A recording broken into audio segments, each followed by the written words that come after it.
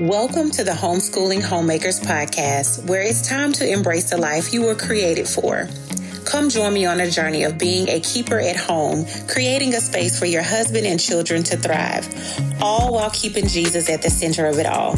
Hi, I'm Chantel, wife to one, mama to three, and I'm here ready to share with you practical tools to help you thrive in the roles you were created for.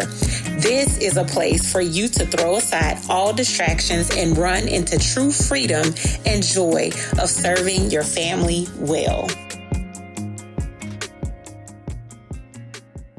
And when he had called all people unto him, he said unto them, Hearken unto me, every one of you, and understand.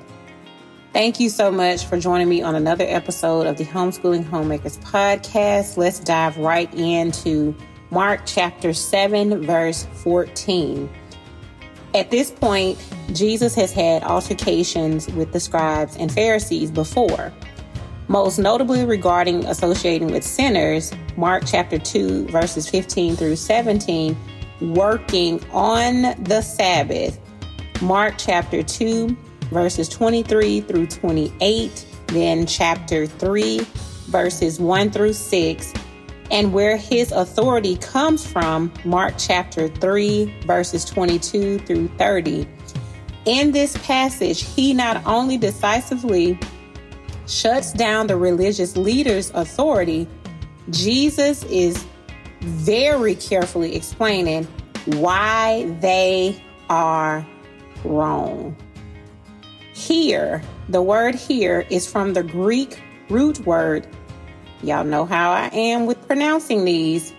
Akuo, and means to pay attention and learn. Understand comes from the Greek root word. Here we go again. Sani ime, and it means to fit all the little pieces together until you comprehend the main idea and how to apply it. And if any of y'all know how to pronounce the Greek words, please help me out. So here Jesus wants the people to really understand what cleanness and uncleanness mean and how the scribes and Pharisees show hypocrisy in their definitions and applications. Their teachings disrespect God and harms the people both physically and spiritually. Physically, their added traditions created a burden of time and resources God never intended, y'all. Check it out in Matthew chapter 23, verses 2 through 4. It is spiritually harmful because they teach the people that following extra scriptural tradition is more important than their heart's attitude. Matthew chapter 5, verses 21 through 48. Y'all, too often, young Christians leap into teaching and serving roles before they have studied what they believe. There are few things more dangerous for a Christian than trying to defend the gospel without understanding it. Jesus' call to hear and understand applies to not some of us, but all of us. In this chapter, you will see Jesus counters traditional error from the scribes and the Pharisees, explaining that food in and of itself does not make a person unclean. Rather, it is the intent of the heart that matters to God. He specifically condemns traditions which effectively undo the original intent of God's command. Jesus heals a daughter of a persistent Gentile woman and a man suffering from deafness and a speech impediment. And that was a problem, y'all.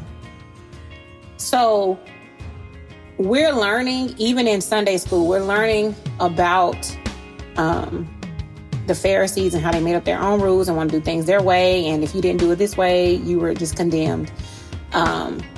So it is important, just like this particular passage of scripture says, before we try to, the example that our Sunday school teacher gave was, there was a young man who had been saved for like 6 months, and he was just eager and ready to pastor a church.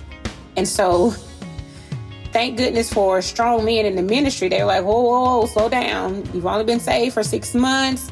No experience under your belt. So let's get some training. Let's get some teaching, some experience under your belt first. But that was his ultimate goal.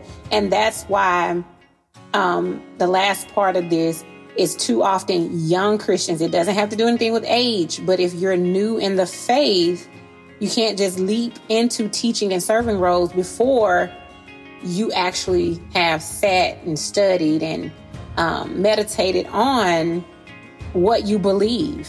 And this can be dangerous not only to yourself, but to those in the ministry that you want to lead and teach. So that's why in order for us to understand this, Jesus was like, no, everybody needs to understand this. The pastor, the deacon, whoever, everybody needs to understand this. The congregation, you need to understand what you believe. I pray this has encouraged you today. And until next time, remember to pray big and pray much. If you have found hope and inspiration in today's episode, then hit subscribe. Make sure you don't miss a moment on this journey of being a keeper at home. I am so grateful for you, and I cannot wait to see all that God has in store for you.